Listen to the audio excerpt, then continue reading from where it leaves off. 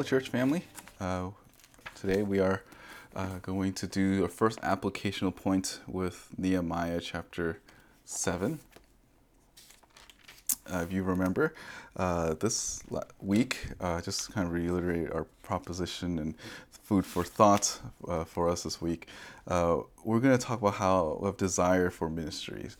How do you know? How do you get into ministry? How do you do ministry? And knowing that, what to do in the context of the church, and even in this pandemic, what type of ministry are you able to do? Like, is this what I want to do? Is this type of ministry? We're all called to serve, but how do we know if the desires that we have is from the Lord? Well, the first thing that we need to understand is that God is the one that gives that desire. Right? God is the one who gives desire. In chapter 7, Nehemiah does a census, and the reason why he does the census, or this genealogy, this list, this record, is because it says that God put it into his heart. And the reason why that God put it into his heart is so that the people on this list can know definitively who belongs there, who are supposed to be the priests, who are supposed to just be part of the nation. So this allows a record of God's faithfulness by bringing back all these individuals. Again, it's not supposed to be a way to puff up Nehemiah. It's not supposed to flaunt his own ability, but again, it's to showcase the might and the faithfulness of our Lord. So that God gives a desire. Now, the problem is for us that, okay, we know that God gives desire, but what if I have conflicting desires? What if I have desire for one thing that are contradictory to another thing, or have desires that are multiple choice that all seems good? A few days ago, my daughter and I were wrestling together, and she patted my belly and said, "Chubby belly," and she started giggling, and I said, why is that so funny? It's like, chubby, and she just pats it, and then now I have this conflicting desire. Do I lose weight out of fear of my daughter? Or should I eat that donut because food is good for the stomach? Do I discipline my body to submission so I have control over it? But at the same time, the New Testament says that bodily discipline is of little value. So why work out? I have conflicting desires, and I'm sure some of you understand that. Which school do I go to? There's 5 schools that are good. All of them help with my major. All of them have churches that I can serve at. Which school should I go to? Who should I date? I like this girl, or I like this guy, but I don't know what I'm supposed to do in order to pursue this person. Or, if your parents, same thing. If you're like, okay, I want to do public school, private school, or homeschool, all 3 options seem okay. All of them have their pros and cons. How do I decide which one it is most pleasing to the Lord? And again, in the same context, ministry, should I do this ministry or that ministry? 2 ministry that seems good, but I only have a certain amount of abilities and a limited amount of time. How do I know which of them is the desire that's from the Lord? Now, here's just the sad reality, is that everything we want can be twisted and it can be against the Lord. Every desire that we have, if it's not centered around the glory of God, can be turned against the Lord. So even all the things I've listed, if it's only focused on the flesh, focus on your own pleasures and desires, focus on just your own enjoyment of life. Again, these things are not bad, because that should be secondary. But if your primary is for the glory of God, for the Lord to be made known, these things are good. If your life is aligned, if your desire is aligned with that of Scripture, that's how you know that it's pleasing the Lord. I've said this, and I think in a Sunday school or some context, but how do we know God's will for our life? And then I've got those lists from John MacArthur sermon. In fact, it was actually the very first John MacArthur sermon that I've heard. And I think I've even said this in the last one of the podcasts before about knowing God's will. So I'm just going to go over it, but then I'm going to just highlight a few of them. Some of you know, like, how do you know God's will for your life? First, you have to be saved. It makes sense, because if you want to know God's will, you got to be in God's team. So first, you have to be saved. Second, you have to be sanctified. 1 Thessalonians 4 tells that it is God's will for us to be sexually pure, to be sanctified. We have to be distinct from the world. We have to fight sin. That's God's will for us, that He wants us to be growing in Christ-likeness, and that whatever we do, it should cause us to mature in faithfulness to the Lord. Third, suffering. First Peter talks a lot about suffering, and part of God's will in our life is to suffer for not for stupid things that we do, but suffer for faithfulness.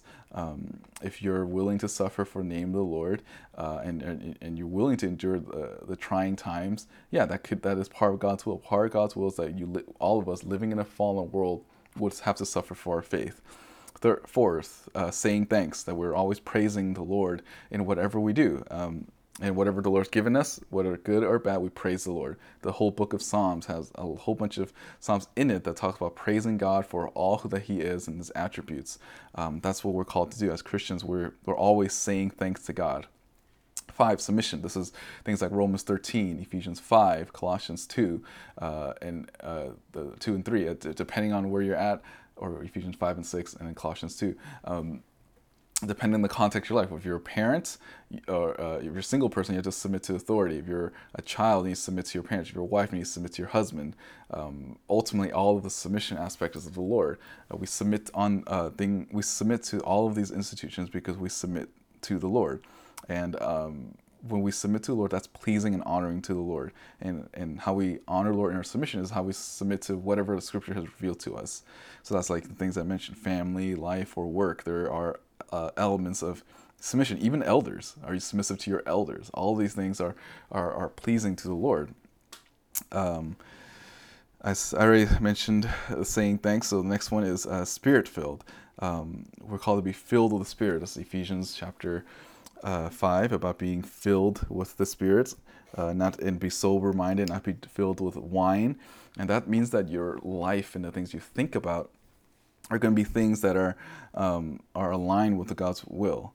When we fill our hearts and mind with God's word, He moves us. This is Proverbs 1, verse 7.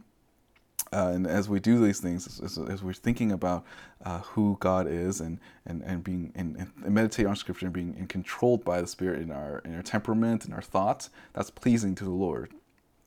8, sharing the gospel. Evangelism, Matthew 28, we're called to make disciples of all nations.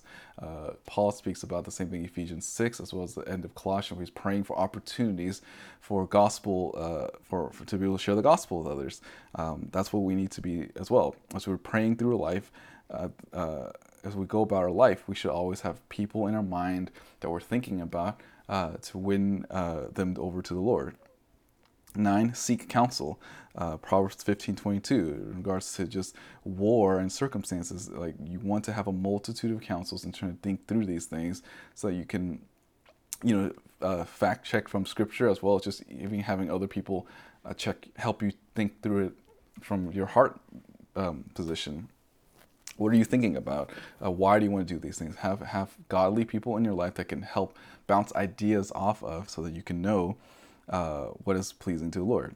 So just running down, how do you know God's will? First, you have to be saved, sanctified, suffering, saying thanks, submission, Spirit-filled, sharing the gospel, seek counsel.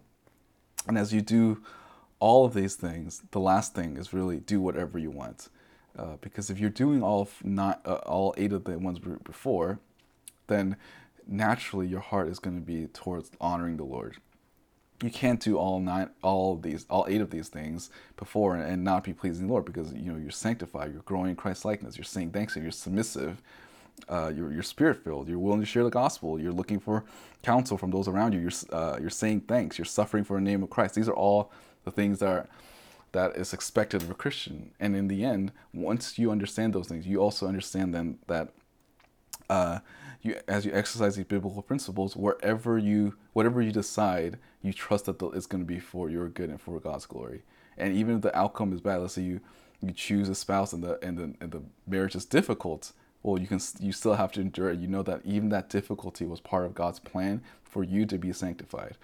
If you choose a certain school and then that school is hard, you realize that the program is terrible and the church there may not be like what you expect. You are still called to serve the Lord in those capacities, and to be a good student in that university. But again, because you're being controlled by Spirit now, in the future, you will also be controlled by the Spirit. So there's, in a lot of ways, for Christians, we don't believe in mistakes. We believe in God's providential will, and how he uses us and our desires to ultimately fulfill his glory. When I first went to college, I had no idea that I was going to go into seminary. I had no clue at the time when I first went down to LA. I just was just a young kid that just wanted to enjoy life and enjoy the college life and be free from home and all of that. But it was just through those dumb decisions that the Lord used it ultimately to draw me to the Bible study leaders that I have, the elders that I have, that shepherded my life to go into the life of ministry. I would not have thought that the first decision, but I can see even in my immature decisions back then, the Lord will still use it for His glory, and it will be so much more so if you use, more guided and more mature approach to decision making. Then God will use those things even more so. So as you're exercising these biblical principles, then you'll enjoy the life that you're given. And I think if you look back again into Nehemiah chapter 7, that's exactly what Nehemiah was doing. He was faithfully serving the Lord. He did everything that was pleasing to him. He trusted the outcome of the Lord. He did not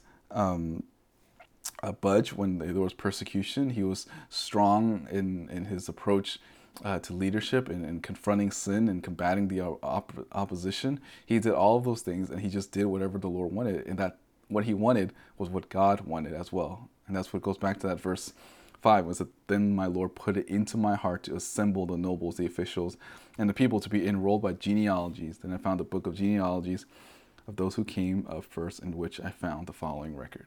So as he was faithful to the Lord gave him those desires to be able to go and be able to make this list and this ministry to be able to assemble the team, not the team, but all of the nation of Israel, to make sure that they come back and he knows definitively who truly is of Israelite descendants and who are just faking it. And that's all that's necessary to be able to rebuild this population. So that's the first point, that God gives us the desire to be able to serve him. And again, look at your life. What are areas that you are unsure and uncertain of? Look at this list again.